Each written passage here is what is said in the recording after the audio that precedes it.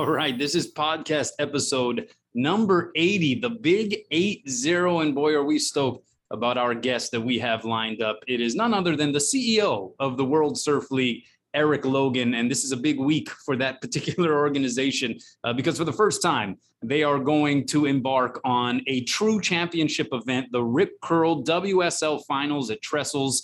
Carissa Moore, the world number one on the women's side, going for her fifth world title. Gabriel Medina, world number one from Brazil on the men's side, going for his third world title. This thing is going to be epic. You're basically going to have the 5 top-ranked surfers on the men's side and the women's side doing battle, one-day event. This thing is going to be epic, my man.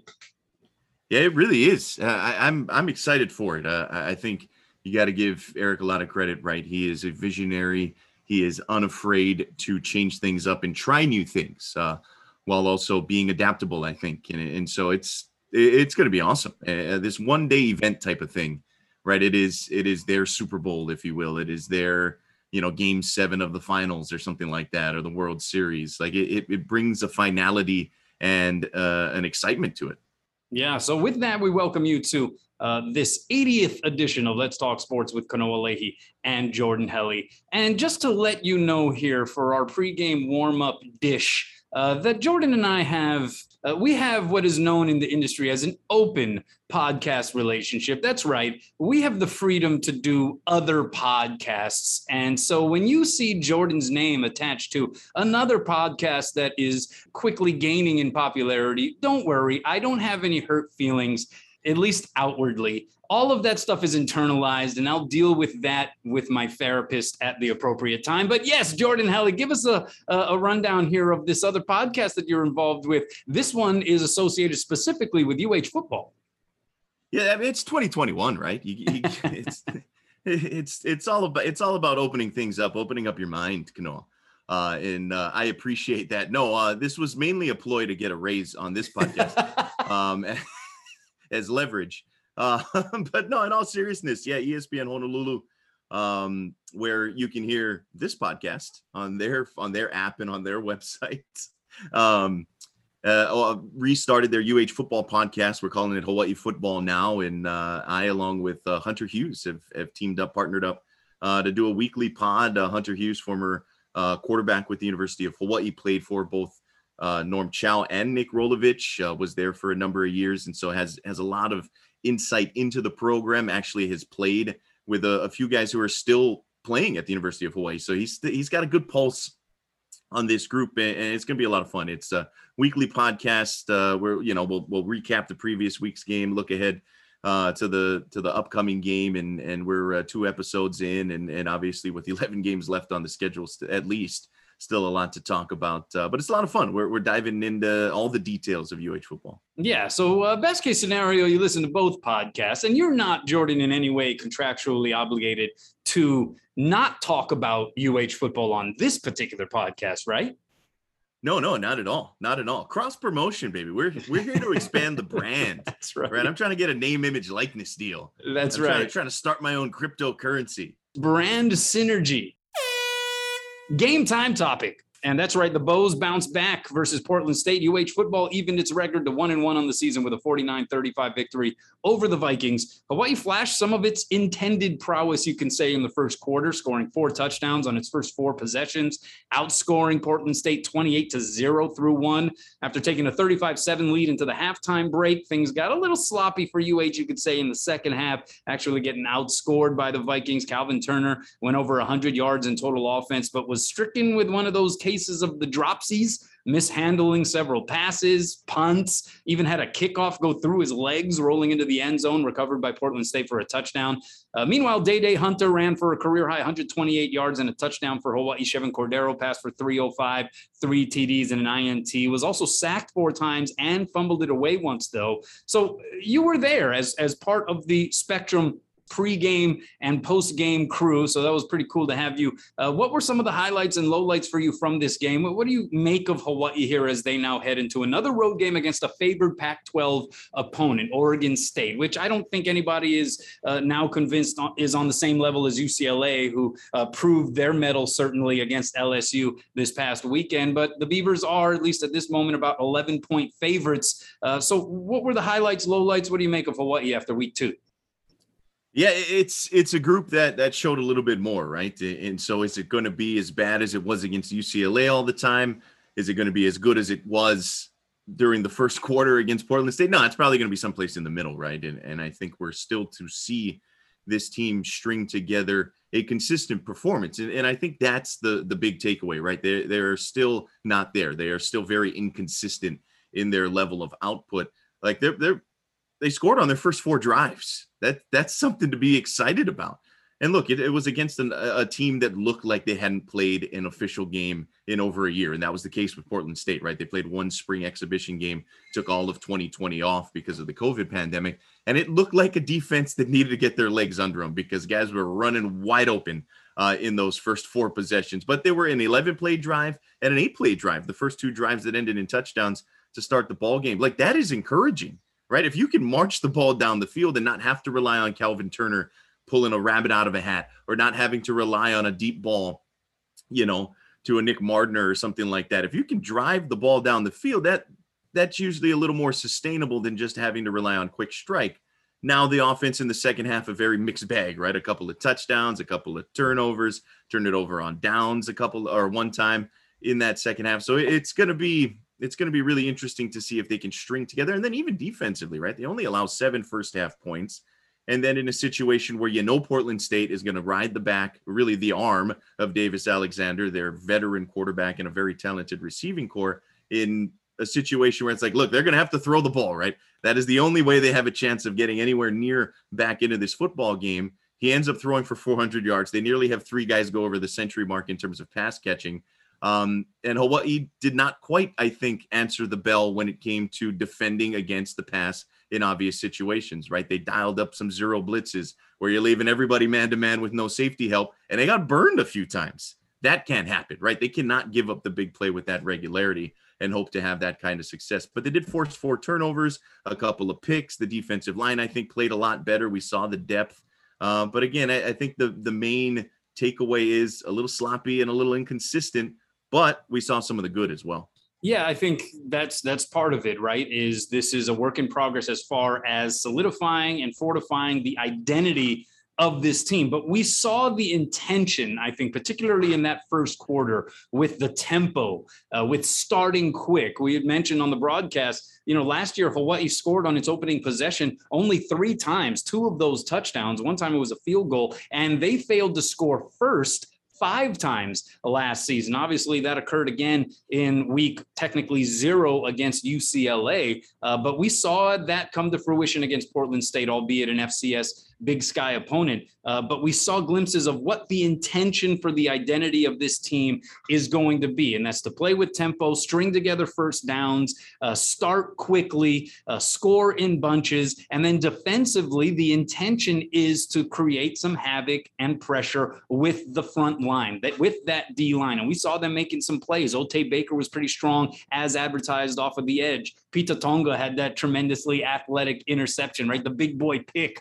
that he probably was thinking he could have taken back to the house, but the turf monster got him. And so, those are steps that represent progress towards the establishment of the identity of this team. But I think this game also proved that there's still a work in progress. And you know how athletic inertia goes, right? You go off to this blitzing start and maybe you put it into cruise control a little bit, and then the other team starts getting its legs under it. The other team starts making some plays. I don't think Portland State is bereft of talent by any stretch. They had some talented receivers, and that quarterback is something to behold. And then it's hard to rev it back up again when you have to call upon it. But in the end, Hawaii did ultimately get the W. Now, as for Oregon State this week, I think one of the concerns is how thin Hawaii may be on the back end of that defense, right? You had Cameron Lockridge, who was penalized for targeting in the second half, and so he has to sit out the first half of this game against Oregon State. It likely means that Hugh Nelson is going to get the start opposite Cortez Davis, because Michael Washington, another candidate to start at corner, he has not played yet this season because he is dealing with an injury suffered prior to the first game against UCLA. So those are all question marks. We'll see if this defensive line can be as effective in terms of pressuring the Oregon State QBs, and obviously Oregon State dealing with their own injuries in that quarterback position as well. It's not really set in stone as to who the starter is going to be this week. But if that front line can provide some pressure, if the offense can get back to that quick hitting nature that we saw in the first quarter, then I think Hawaii will at the very least give itself a shot here against the Beavers. Now, Saturday was also the unveiling of the retrofitted Clarence T.C. Ching Athletic Complex. And you mentioned Nick Mardner. He's the answer to the trivia question, right? The first touchdown, the first guy to get into the end zone at the new facility, Nick Mardner on the touchdown catch from Chevin Cordero. But you were there once again. What did you think of the facility? You got to experience it firsthand. Obviously, we didn't get the full experience because no fans. I think it would have gotten pretty loud, even if it were just limited to 9,000 people. But that said, what'd you make of Clarence T.C. Ching Athletic Complex the first time around? Yeah, it was nice. It was nice. It was nicer than I even expected. Not that I expected it to look bad or anything, but it felt pretty cool. Just walking out there, the field is beautiful. I think that came across in the television broadcast. What they've done in terms of retrofitting with the stands, the luxury boxes on the Mackay side, it works. It works. Like, there is a lot of potential for that thing, I think, to be a little more permanent, to expand maybe even a little bit, but especially with those end zone seatings. I mean, you're 6 yards from the back of the end zone. Like, once they fill that thing with students, that's a pretty fun, home field advantage. The scoreboard is pretty. It's got a great video screen. The sound system works really well. But yeah, I can see a team, you get it once you get fans in there, that thing's got a lot of potential. It is going to be a very intimate atmosphere. It'll be loud. The vistas are great, like the sun setting behind Stan Sheriff Center on one end and then Diamond Head out the other end. You know what I mean? It's picturesque. I'm curious what it's going to look like on national television, right, in a week or so on Fox when San Jose State comes to town, the defending conference champions. But it felt right. Like it felt like a home game. And I kind of talked about this on the Spectrum broadcast, but there had been a lot of talk, right? There had been a lot of talk. Hey, where should the team play if Aloha Stadium is in fact not the answer, right? And the new Aloha Stadium isn't going to be the answer for a while, whenever that thing actually gets built, right? I live on Maui, right? It's you're here all the time. You live here, and it's like, hey, all the Maui folks wanted it to come to Maui, right? War Memorial Stadium. It's the second highest capacity stadium in the state. You had folks saying, why don't we just play all the home games in Vegas? Like, take the show on the road. That felt right. Like, having the University of Hawaii football team playing on campus in Manoa in a venue that is without question their own. Like, there is a lot of history at Aloha Stadium, but it was always a shared history, right? Whether it was all the prep football history that was there, whether it was concerts, whether it was the Pro Bowl. Like, University of Hawaii was the main tenant, but it wasn't theirs, right? This is theirs. This, they can take ownership. And I think you felt that, and it translated early on the field, to be honest with you. And maybe that, tapered off a little bit after that early 28-0 lead, but it felt right. It felt like that is where they should call home. And we'll see if it's something more permanent beyond this temporary, 3-year arrangement or whatever it is. And I think once you get fans in there, then the real indicator, the gauge, is going to be how many noise complaints do you drum up from surrounding neighbors around campus. It's almost like the more complaints you receive, the better the team's probably doing, right? Because that means that the fans are going bananas. So that's going to be an interesting feature and characteristic of this thing. But yeah, I think it represents one of the great accomplishments really in the modern history of UH sports as a department, because of the fact that, whether you refer to it as the house that Matlin built or the house that Necessity built, this thing needed to get built because Hawaii was without a home. And so it took 141 days to retrofit this thing, and for it to be ready, and for so many people to have lined up and pulled in the same direction proves that, sometimes we see when we come to these big projects, the bureaucracy of this place, the different interests from different corners when it comes to any particular endeavor or project, that can sometimes get in the way and create obstruction. We saw everything pull in the same direction here when it came to this project, and for that to have been completed in that quick a period of time, I think represents a great accomplishment for University of Hawaii athletics, and who knows what the future holds. They're looking to expand it next year to maybe 15, 16,000 people. So this thing is going to take on an even more stadium-like feel, I think, as we move forward. All right, well, speaking of UH sports, Rainbow Wahine volleyball, tough one. Ofer in Utah, 0-3, in fact. They lost at Utah Valley and then lost to San Diego and Utah in the Beehive State. So Hawaii now 2-4. How worried are you about the Rainbow Wahine here at this point? A little bit, not alarm bells ringing, right? They played some good opponents on the road. San Diego, obviously nationally ranked. Utah is solid out of the Pac-12. It's kind of interesting, right? We talked about Portland State, their football team started a little slow in that game against the University of Hawaii for a team that hadn't played basically in over a year. And I think we're seeing a lot of that with the Rainbow Wahine. And it's not trying to make excuses for this group or anything like that, but it really does look like a group that is still finding their footing, right? That is trying to find some sort of consistency. I think we're seeing that again, right? The passing isn't where it needs to be just yet. Brooke Van Sickle is having to carry a monster load from an attack standpoint and really a defensive standpoint, right? She leads the team in digs. Their middle play has been more or less consistent, right? Amber Igidi had a big match. I think it was against Utah, I believe, in the last game of that triple match series up on the mainland. But finding somebody to complement Brooke Van Sickle on the pin in particular and finding a way to, I think, shore up some of the passing. It looks like a team that they need to play, right? They need to keep playing matches and get experience together as a group and hopefully find a bit of that as they get closer and closer to Big West play for a team that's expected to contend and picked by many to win the conference. So I think there's a lot of that to it. So it's a little worrisome, right? Yeah, there are 6 matches in, and it hasn't been great so far. But they are coming home for the pair against USC. That'll hopefully be a little bit of a get right against another Pac-12 opponent. But I really think it's a case that they just need to play more. They need more reps.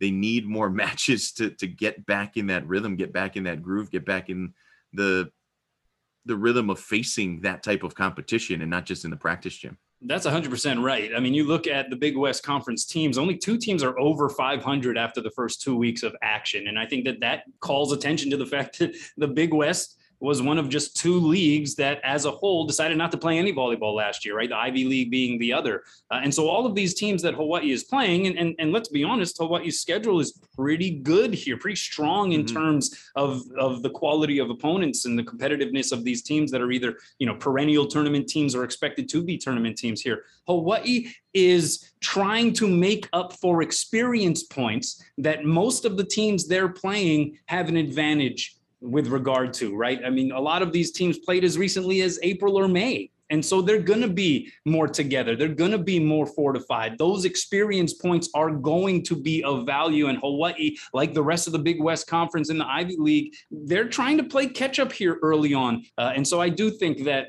we have to cut Hawaii a little bit of slack. But hey, this is a fan base that is used to having a very successful Rainbow Wahine program. And so I don't know how patient many of them are going to be. And the person that's probably going to be most critical on her players and say, hey, look, there's no excuses out there is going to be the head coach, Robin Amo.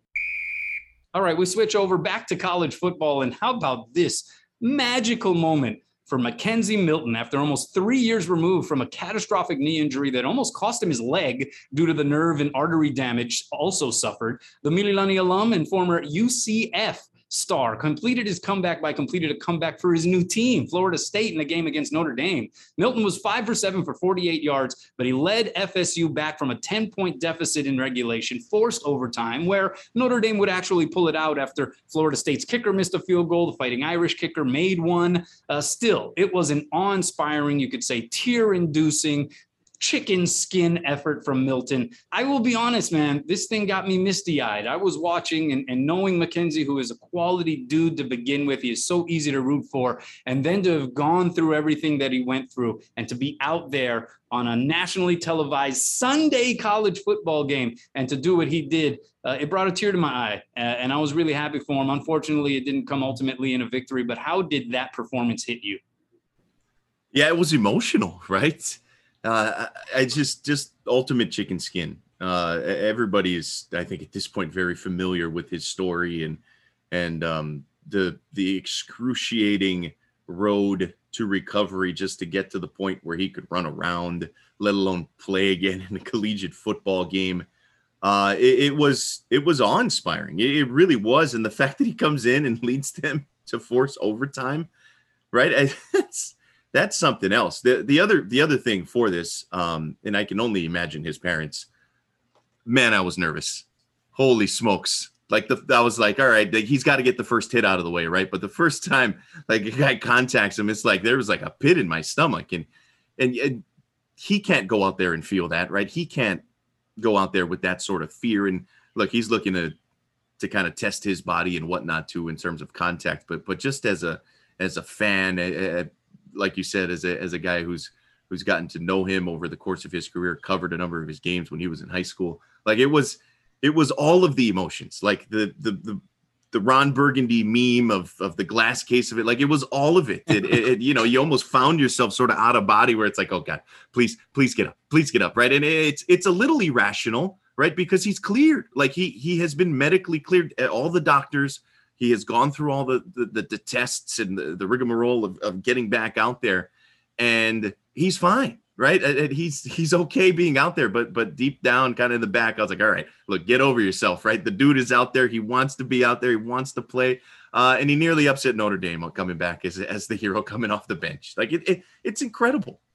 How do you maintain your composure in a situation like that, right? I mean, so much effort put into making a comeback that nobody really believed you could make. I mean, even doctors were commenting that, yeah, I've never seen anybody come back from something like this before. And so for him to go out there in that situation, on that stage, and have that level of composure, like, this dude is wired differently. He is just of a different cut. And I think his character really shone through, his poise, which made him and has made him, quite frankly, one of the best college football quarterbacks that maybe we've ever seen. I don't think I'm adding too many superlatives to that statement. So congrats to Mackenzie Milton. Great to have you back, bro.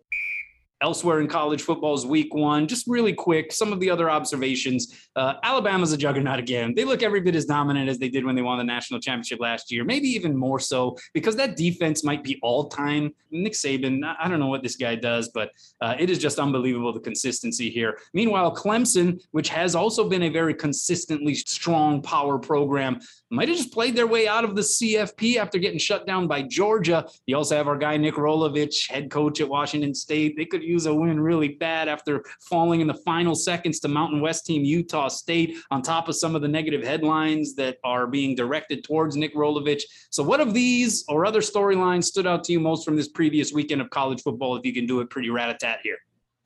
Yeah, Alabama, they're just going to roll everybody. They're going to be double-digit favorites. I think just about everybody, maybe not Georgia, but it's not like Georgia was all that impressive, right? It was a pick six. That was the difference. Their offense wasn't very good either against Clemson. UCLA, how about UCLA defeating LSU in kind of convincing fashion? I think LSU may be a little bit overrated even at whatever they were ranked in the teens. But UCLA, I think, showing a little bit, maybe Hawaii fans can breathe a little bit easier. It's like, all right, we got run off the field by a top 20 team. Right there is a little bit of that. And then Washington, right? The state of Washington, unless you're Eastern Washington, who sprung an upset at actually, I take that back. Eastern Washington was favored on the road in Vegas against UNLV, but Montana beats Washington. Wazoo, as you mentioned, a little tumultuous right now for a bunch of different reasons out there in the Palouse. The Big Sky with, multiple wins against FBS opponents, I should say. But yeah, the Pac-12, not the hottest start for them. Here, the Alliance, not so strong so far. That's right. One of my other observations is the last one. Quarterback for Miami, D'Eriq King. As it turns out, he's older than 6 quarterbacks who are going to start this week in the NFL, including a matchup that we're all looking forward to of Alabama alums, Tua Tagovailoa versus Mac Jones, Dolphins versus the Patriots, which is going to conclude our week 1 NFL coverage because we got to get to our main dish here. And that is our interview with the CEO of the World Surf League, Eric Logan. First ever Rip Curl World Surf League Finals event coming up any day now. So we're going to throw to that Eric Logan interview right now. All right. Well, it was pretty early on in our podcast history that we had the privilege to talk to you, Eric. And I believe at the end of that conversation, we said, hey, would love to talk to you again sometime. And you oblige here almost a year later, maybe a little more than that, actually, on the cusp of what is going to be really a game-changing event for the World Surf League. First off, how's everything going? It's great to talk to you again. Well, first of all, aloha to both of you. Thanks for having me back. Hopefully we didn't drive the viewership and the listenership so far down that we came back. Either that or it took you that long to get your listenership back up again. I'm not sure. So, but no, it's great to see you guys. And yeah, it's a tremendously exciting time compared to where we were when we first started talking, navigating this pandemic and on the precipice of what is undoubtedly going to be the biggest day in professional surfing history. Yeah, no, I believe this will represent the second official listenership peak in our podcast history here, having you on. So okay. Let's get to it. The holding period starting for the first ever Rip Curl World Surf League Finals. This is a true championship event, a one-day event. Of course, here in the islands, we're all focused on the world number 1 on the women's side, Carissa Moore, going for her 5th world title. This is something that's going to stir up the surfing world in a way that we haven't previously seen. So give us a sense of what you anticipate and just what went into constructing this thing. Sure. Well, maybe we start here. Why don't we talk a little bit about the format? Because I think it's so new and it's so different from how I think most surf fans view events. So what's really different about this format is that it is a format that actually takes the full season rankings of the points and puts those surfers how they finish. So for example, on the women's side, we'll stay on the women's side. So you bring up Carissa. We have Carissa Moore, obviously the golden girl of the Hawaiian Islands for what she accomplished in the Olympics. 4-time world champion, number 1, ended the year with the most points. Number 2 behind her, Kauai girl. I mean, I think, you guys can still lean in on Tatiana, even though she flies the Brazil flag, but she's got deep roots to Kauai. And so she's number 2. And then number 3, is Sally Fix-Gibbons from Australia. Number 4 is Stephanie Gilmore. And number 5 is Joanne Defay from France. So the way the format works is that 4 versus 5 will surf in the first match. The winner of that match will surf against the 3rd seed, which is Sally Fitzgibbons. That surfer then will have to surf against Tatiana Weston Webb.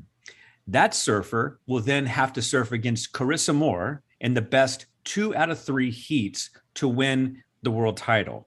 Now, since we're doing the men and women the same day, we'll alternate so the surfers aren't surfing back-to-back heats. So we'll start with the match 5 of the men and then go to match 5 of the women. So the women who advance will have 30 minutes of rest in between it. So becomes very interesting when you think about, where you sort of sit in that ladder, if you will. There's been so much talk about who has an advantage and wouldn't you rather get momentum going? And at the end of the day, there's a lot of people who are like, well, what happens, if Stephanie Gilmore runs the table and then faces Carissa Moore in the best 2 out of 3 and then beats Carissa Moore, 2 out of 3 heats to win the world title.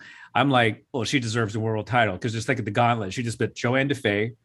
She just beat Tatiana Weston Webb, Sally Fitzgibbons, and Carissa Moore 2 out of 3. How do you tell me that that's not worthy of a world title? And so there's a lot of controversy about it because it's very, very different from what we've done.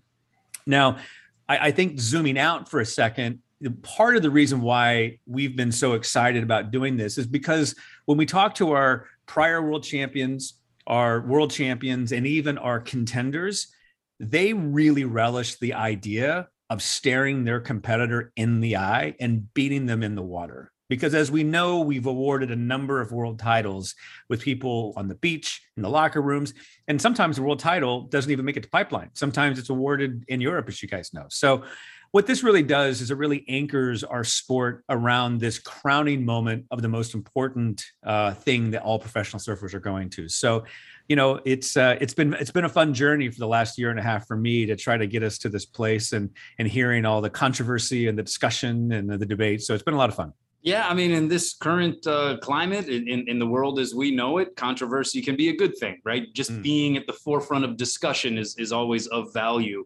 But what has been over the course of your introduction of this event, and now here as we're on the precipice of actually getting this thing going, what has been the overall feedback and acceptance from your contingent of surfers?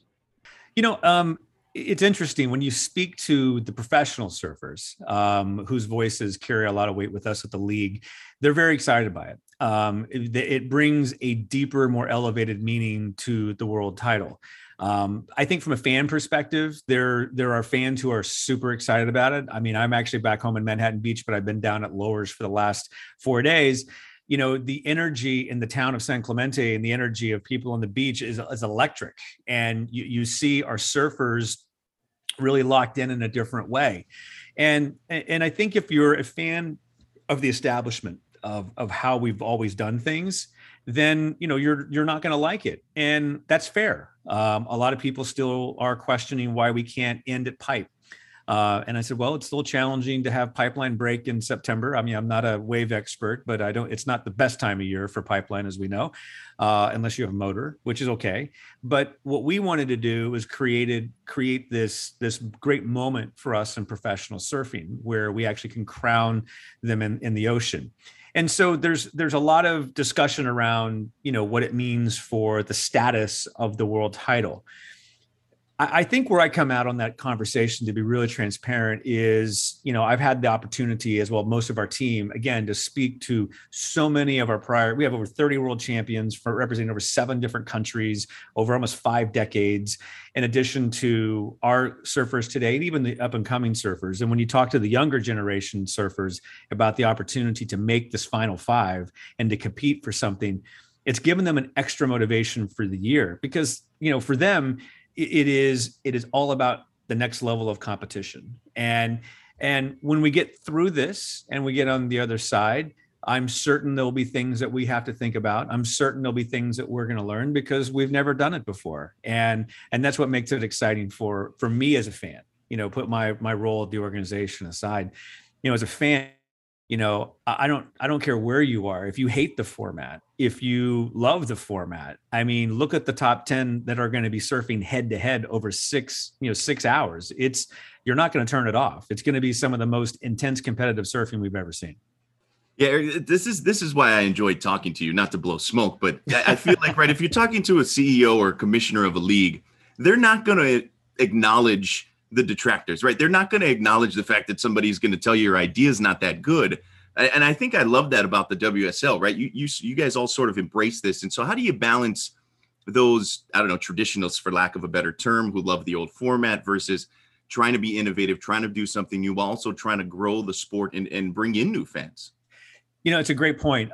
Look, I mean, I've had a lot of different jobs in my career, and I've had to deal with detractors myself in a lot of different situations. I think in when it comes to surfing, I try to approach this job, for me, because I came into surfing for the love and the appreciation of what it represents to individuals, to culture, and I carry a bit of a reverence with it, and so when I hear detractors, or I feel the hate, and believe me, I mean, it's not too hard to find how much they just troll me online and, blow up my Instagram feeds and Twitter feeds and all the stuff that they do. And even the comments I get when I walk on the beach at Lowers or in town, good and bad. But you typically hear more of the detractors and the bad ones. And look, I engage in those conversations. I try to explain to them that, my intention, as the CEO, is to create a platform that elevates our athletes. This is not, really about some Machiavellian, commercialization. Certainly the sport needs to continue to be sustainable. Certainly the sport needs to grow. And certainly the ideas and things, whether it's Ultimate Surfer that we created, or this Apple show that we're doing, or these other projects that we're out selling, The intention of all of that is so that the platform that our professional surfers are surfing on becomes bigger.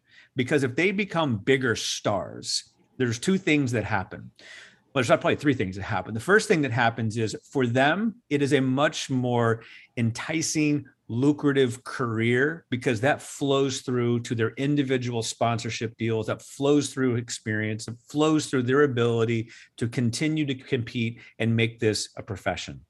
The second thing is it does for us as a league, as we do that, is it actually helps us propel forward to create more reach, to entice larger entities to consume and take our content. In order for this really to be super successful and for surfing to move into the next level of success, we need major networks like ABC to take shows like Ultimate Surfer. We need ESPN to take us around the world. We need SportsCenter to take the highlights that we see, from the WSL finals and put those. We need all those things to happen. When those things start happening, the machine in terms of revenue, sponsorship, creates momentum that flows again back to our professional surfers. The third thing that's really important about why we do this is because if we can do the first two things right and make this platform bigger and more powerful, what it actually does when you go all the way down to the 8, 9, 10-year-old Carissa Moore that is on the North Shore of Oahu, or somebody, think about Seth Moniz that was looking up to his father for all those years, and to have a clear pathway for Carissa or for Seth to be able to be like, if I commit myself to this sport, there is absolutely a life ahead of me and I can commit myself to it. Major sports, there's not a question if you can have a life and retire and make money and provide for your family if you play basketball or football or baseball. I think that's a question in professional surfing. I think that's a legitimate question unless you're of that level. If we can create an ecosystem that is sustainable and actually invite more people to come participate in professional surfing, it benefits everybody. It benefits the league today, and it also benefits the professional athletes at the time. So it's probably a little bit of a longer answer of when the detractors sort of come around, but I look at them and just say, I understand what you're saying, but what I'm trying to do is trying to grow the sport for the athletes, for the professional athletes, and especially for the young kids who want a career in this. No, I think it's fascinating and kind of staying on a macro level. We were excited to talk to you last fall as things were getting really revamped, right? And this new format was being unveiled and switching up the calendar a little bit and starting in Hawaii in the winter as opposed to sort of ending there. Looking back then, how did the year sort of play out for you? And did you envision sort of getting to this point in the fashion that you did? Well, I think we had a clear intention starting the 2021 season back in Hawaii. And I think we talked about it as like, we will crown a world champion. And we are definitely going to do it. And we are going to run the new finals format. And so we entered the year clear-eyed about us definitely doing that. Obviously, with the shark attack in Honolulu Bay, the shutdowns, obviously we had to walk away from Sunset. We canceled Santa Cruz. We actually got into and through Australia with that leg successfully. Coming out of Australia, we had the Olympic break and we did a schedule adjustment to move Mexico on the other side. And in the middle of Mexico, the Tahitian government made the determination to shut down any sporting activities and literally had to cancel Tahiti in the middle of Bara. And, all those decisions that sort of happened are completely unforeseen. There was just no way to see how that could lay out. What I kept saying to our surfers and kept preaching to our organization is we have to make decisions based upon what we know today and what we believe to be true tomorrow. And we can't hold that clear path that we thought was going to be the way into it last November in spring. We have to be able to be pliable and move and change. And so that flexibility, I think we had 4 schedule changes, if I'm not mistaken, over the course of this year. And, you generally want to have 0. You just want to say like, hey, we have 1, but we had 4. Our surfers had to make tremendous sacrifices. Our staff, the surfers' families, the communities we went to, everybody made really, really big sacrifices and really had to buy into this idea that we were operating with the athletes and the tour's best interest in mind. And because of that, and because of the community that was formed and how we led people to that, we arrive at this place, where we are today, which is we are at Lower Trestles. We are completely ready to go. We are just waiting for the right 6 hours, and we're going to have the biggest day in professional surfing. Yeah, and on that note, as you mentioned, this unprecedented championship event, it seems like a pretty obvious formula to me. I've covered sports my entire adult life, and it just seems as though when the best athletes in a particular sport, or at least the most deserving athletes, are in action, when the stakes are the highest, that's when you get the most intrigue and the most compelling product for that respective sport. And I think that's why the Olympics seemed to resonate so much with people. It was the novelty of, these surfers competing on behalf of their nations and their countries for a gold medal. And then for Carissa Moore, obviously from the vantage point of Hawaii, to go ahead and pull that off. What was your observation of the impact of the Olympics and that first ever surfing competition, and maybe how that kind of resembles what you're putting together possibly here with this Rip Curl World Surf League final? Well, I think it's a really great analog, to be honest with you, Kanoa. It is in this regard. If you think about it, in order for Carissa to had qualified for the Olympics, she had to be one of the top 2 women from the United States, US and Hawaii, in the 2019 championship tour rankings. Now, granted, she won the world title, so that sort of makes it easy, but she had to qualify provisionally through there, and then she had to go to the World Games and effectively just show up, okay? Most other sports for the Olympics, by the way, have multiple things you have to do and hurdles to get over to qualify for your nations. Then you get entered into the Olympics, and the Olympics is a one-day event. It's like it's on, and there's no apologies. I mean, Stephanie Gilmore got bounced, I believe, in the second round, of the Olympics, and it was an eye-opening experience. The reason why I sort of point to that is, I think, to make your point is, that is a very similar sort of analog as to what happened this year. We had the surfers surf all of our events. We took the top 5 to qualify for this one-day event. And this one-day event is going to be how we determine the World Championships.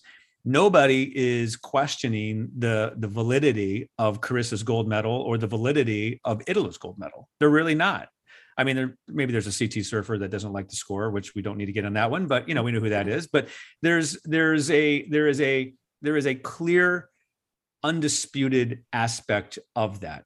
In our case, we're changing how we award the title. So this is where the analog sort of breaks down with the core, which is, well, Carissa would be sitting here with her 5th world title, and so would Gabrielle Medina. Why do you have to change it? And that's a fair argument. It's a fair argument. And I think, kind of going back to your point, why would we miss an opportunity to have the best in the world not face off against the best in the world? And you saw that happen with the Olympics. And I think what I've said to people is like, hey, I understand it. I said, do me a favor, try to suspend any sort of preconceived notions that you hate it, you don't like it. Let the day play out. Let's just see how it plays out. And then at the end of the day, let's take a step back and look at what we've created. I feel like, Kanoa, with you, I look at sport that way too. And that was a bit of sort of the thinking with this, which is what we always want to see, no matter if it's tiddlywinks, whether or not it's lawn darts, whether or not it's surfing, rock climbing, you pick your sport.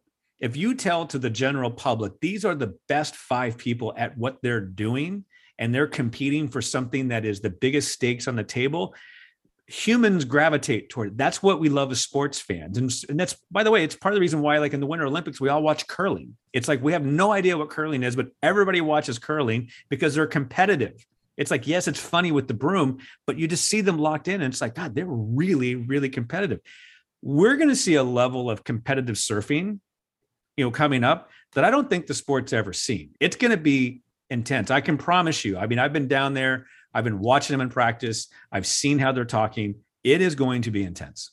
Yeah, I mean, any form of entertainment, right? Music, film, sports, you name it, that crescendo is key. That's what draws people in. That's what everything builds up towards. So I'm extremely excited about it. And then on top of that, the layer that you've spoken about really from the beginning when you first got this position was in trying to grow the sport through humanizing and personalizing the stories of the athletes themselves. And you've done that through WSL Studios. We talked at length months before about the Billy Kemper docu-series and how incredible that was, and the peek into his life, and really just everything that he went through mentally and emotionally. Ultimate Surfer, we were just talking about Kai Barger and how that's given him new life in his surfing career.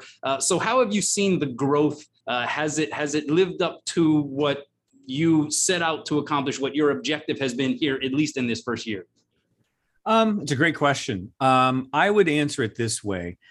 I entered it with sort of the macro picture. If we just want to kind of go back to the macro picture just for a second, the macro picture, Jordan, as you were talking about, is for me, I don't know if there's ever going to be like one thing that sort of tips the scale and says that was the one. I think it's a series. I'll use a baseball analogy because I played baseball most of my life. It's a series of base hits that win the game.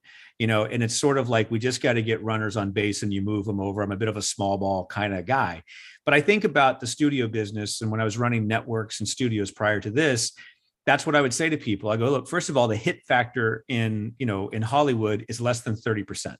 So, you got to have a lot of bats. You got to have a lot of bats. You got to have a lot of bats. You got to have a lot of bats. You got to get to the plate, get to the plate, get to the plate. And I think when we look at like the Billy series, or we look at what has happened with Ultimate Surfer, or what we've done with this Apple series with Box to Box, or even how we've changed online these profile videos and how we're producing them much more differently and narratively, even for the Final Five, and having someone like Mick Fanning be the voice of all of them, brings such a level of gravitas and connectivity that it enriches everything you do. So what I think is happening is when you look at Kai Barger, or you even look at Zeke, or you look at Koa, just using some of the Hawaiians that we know, Brianna, I could name them all, but just use them as Ultimate Surfer, to see what's most gratifying to me is I see the recognition that Kai Barger should have had during his professional career coming to him now, a little late in the game. And that is a wonderful thing. That actually makes my heart sing and actually for people to see Zeke, for the dynamic care. I mean, everybody knows Zeke is a monster and he's just deadly in the ocean, but you actually see a compassionate side of him. I think exposing the world to those narratives for all those characters is great. And that amplifies kind of back to that very, very first point about how I see us growing the sport, creating superstars, making this platform bigger, and elevating the titans of the sport, the Carissa Moores, the John Florences, the Gabby Medinas, elevating them to the stratosphere, and building this creates all this room for all these other stories, for these other kids and these young kids to come in behind them.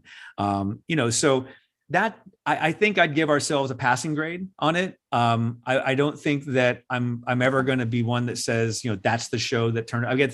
My prior job when I turned around the network, that's the question I always get. It was like, what was the show that turned it around? And depending upon the day you asked me, I gave you like 5 different answers because, there really wasn't one show that did it. All right. Just one last one for me, kind of Sure. diving back into the event, which will take place sometime over the next week, surf depending. Put your analyst hat on. It's an interesting format, right? Sort of the bracket style where the number one seed, if you will wait all the way to the end. Do you see an advantage at all? I mean, you get a rest on one end, but maybe you got to get in the water a little bit, see what's going on out there. I mean, I think you can kind of make an argument that, hey, maybe being the 3 seed is the best. Hey, maybe starting off the day and getting out there from start to finish. I'm kind of curious what you think. Well, I've been on the record about this a couple of times, and I think I'm going to reserve my right to change my mind after I see what happens, just so you know, Jordan, so you can call me afterward and I'll be like, yeah, no, I didn't really mean that. I had too much bubbly in the morning, maybe. Here's what I think. And I come back to sort of 2 things. The first thing is that as in every sport, energy and energy conservation is paramount. Okay. And I think that when, in our sport, we can make an argument that rhythm and base, that is all good. I would agree with that if it was one heat. I think at the end of the day, if someone is running the table, or even if it's Tatiana, and even if it's Italo that goes into the finals against Carissa and Gabe, they've had one heat, but at the end of the day, I don't think that one heat makes that much difference of the world. I really, really don't. But I think if you're the 3 seed and you run up and you get into the final against those two, I think you have a tremendous disadvantage because you've already been surfing 60 minutes of a competitive heat. And there's 2 parts to energy, in my opinion. First of all, let's keep in mind that wave. That wave is one of the most high performance waves in the world. And I was watching it a couple of days ago, it's pumping. And I mean, they are getting 6, 7 turns on these waves. On the rights and on the lefts, they're getting 5 or 6, plus the paddle back out. Okay. So that is exhausting at that level, as you guys know. These athletes are going 100% on every turn and every wrap and every air. And then the mental, that part is actually going to be draining. And now, let's use the Stephanie Gilmore example. Let's just say because of her God-given talent, she runs the table and she winds up against a well-rested Carissa Moore. Her energy is going to be fairly depleted. Yes, she'll have adrenaline, but Carissa's ready. Carissa and Gabe both could walk out of the parking lot today and beat literally anybody in the world, maybe with no wax on the board, as we know. I mean, they're just that good of surfers. So I think it's a massive advantage on the energy side. And I think there's also a little bit of a different advantage too, in terms of scoring. And what I mean by that is as you guys know, when we score heats and our judges score, they set scales and you're watching, and all the surfers are watching where the scores come from. And they're watching like, oh, they're scoring more over here. Oh, they're scoring more over here. And that is a big, big thing that the surfers always watch. I think having the ability to sit all day and really analyze where the scores are helps those 2 number 1 seeds get a real sharp game plan. So I think it is a massive advantage to be the 1 seeds in this format. Well, you're in an interesting place here as an organization. You could be on the verge of crowning a 5-time world champ and a 3-time world champ. Among the storylines that could play out is a pretty wonderful thing. So we wish you the best here. We look forward to it. And thank you so much once again for spending some time with us. We can't thank you enough. Hey, aloha, my friends, and let's do it again. I can't wait to get back over there after the first of the year and meet you guys in person before the awards show and before we open at Pipeline in 2022. It's going to be an epic year. All right. How cool is that? Always a pleasure talking with Eric Logan, and the World Surf League, I think it's clear, in really good hands. Time for our post game. Best and worst, brought to you by Waste Pro Hawaii, Maui's premier full-service refuse company, offering various sizes of dumpsters and roll-off containers for commercial, construction, and residential use. Family-owned and operated with over 40 years of service to the Maui community, Waste Pro Hawaii is committed to customer service and responsible waste management. Visit wasteprohawaii.com for services information. All right, I'll start with my best, and my best is Lois Mannin, Associate Athletics Director at UH. She is also a close friend of the late Robert Kekaula, and she did something that was really cool. She brought one of his shirts, those big size, very loud, colorful Aloha shirts. This one actually had the University of Hawaii sports logo on it, so it was even more fitting. But she brought one of his shirts to the Clarence T.C. Ching Athletic Complex for that UH football home opener, ultimately hung it up in one of the media booths so that Robert could be present. And that he was. And I was thinking about that during the broadcast as well. Just the fact that, Robert, among so many who unfortunately weren't able to be there, Colt Brennan, Matt Fonga, and all of the fans included, he would have loved it. He would have gotten a kick, especially out of the start that Hawaii had in that first quarter. But kudos to Lois Mannin. That was an awesome, classy move. Reminded us at a time where it was very fitting about Robert Kekaula, our former friend and mentor to so many, and certainly icon here in the islands. Yeah, that was really cool. You could feel his presence being there, right? It was like, oh yeah, Robert's here in one form or fashion. That was cool. I think, maybe provide a little extra juju for the team getting out to that quick start. All right. What's your best, my man? Yeah, my best. I'm watching a Padres game last week, and they like, how they usually at some point during the broadcast, they'll show who threw out the first pitch, who sang the national anthem that day. And so they did that right on the Bally Sports San Diego. Still haven't gotten used to that, by the way. Broadcast, and throwing out the first pitch was Ilima Lay McFarland, who lives in San Diego now, former Bellator champ, right?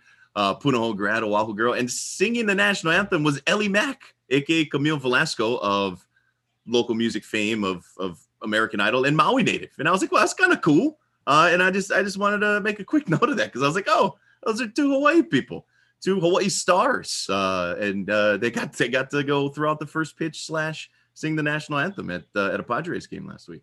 Yeah, that's a good one. That's very cool. That connection to the West Coast, especially Southern California, seems to be strengthening here when it comes to the various forms of entertainment, sports, music.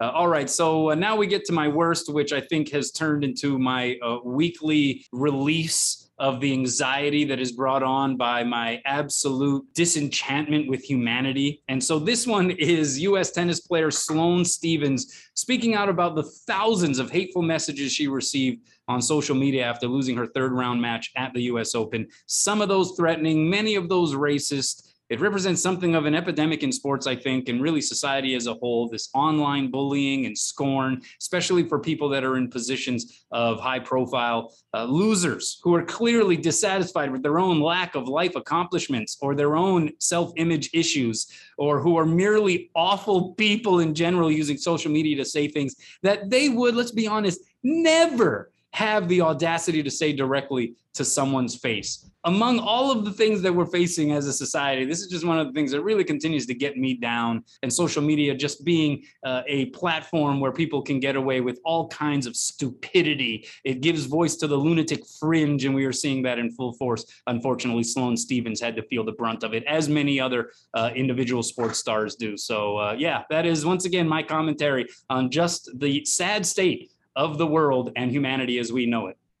But yeah, my faith is eroding quickly as well. The thing that even more so, because look, all of these trolls, they're just terrible people who just really suck. And then there are the trolls who really suck. And I would include these people amongst them because it's like, okay, the sports troll who is in no way being excused by my comments here. It's like, look, if you're a fan of a team, right, in ways that can be kind of jingoistic at times, right? It is hyperbolic, it is blind, and it's like, look, you're somehow taking your frustrations out about this team that you support on, say, a player or something like that, right? You at least have the excuse of hiding behind your fandom for the Boston Red Sox or the Los Angeles Dodgers or something like that, right? It's like, that's where my vitriol stems from. And again, in no way excusing it.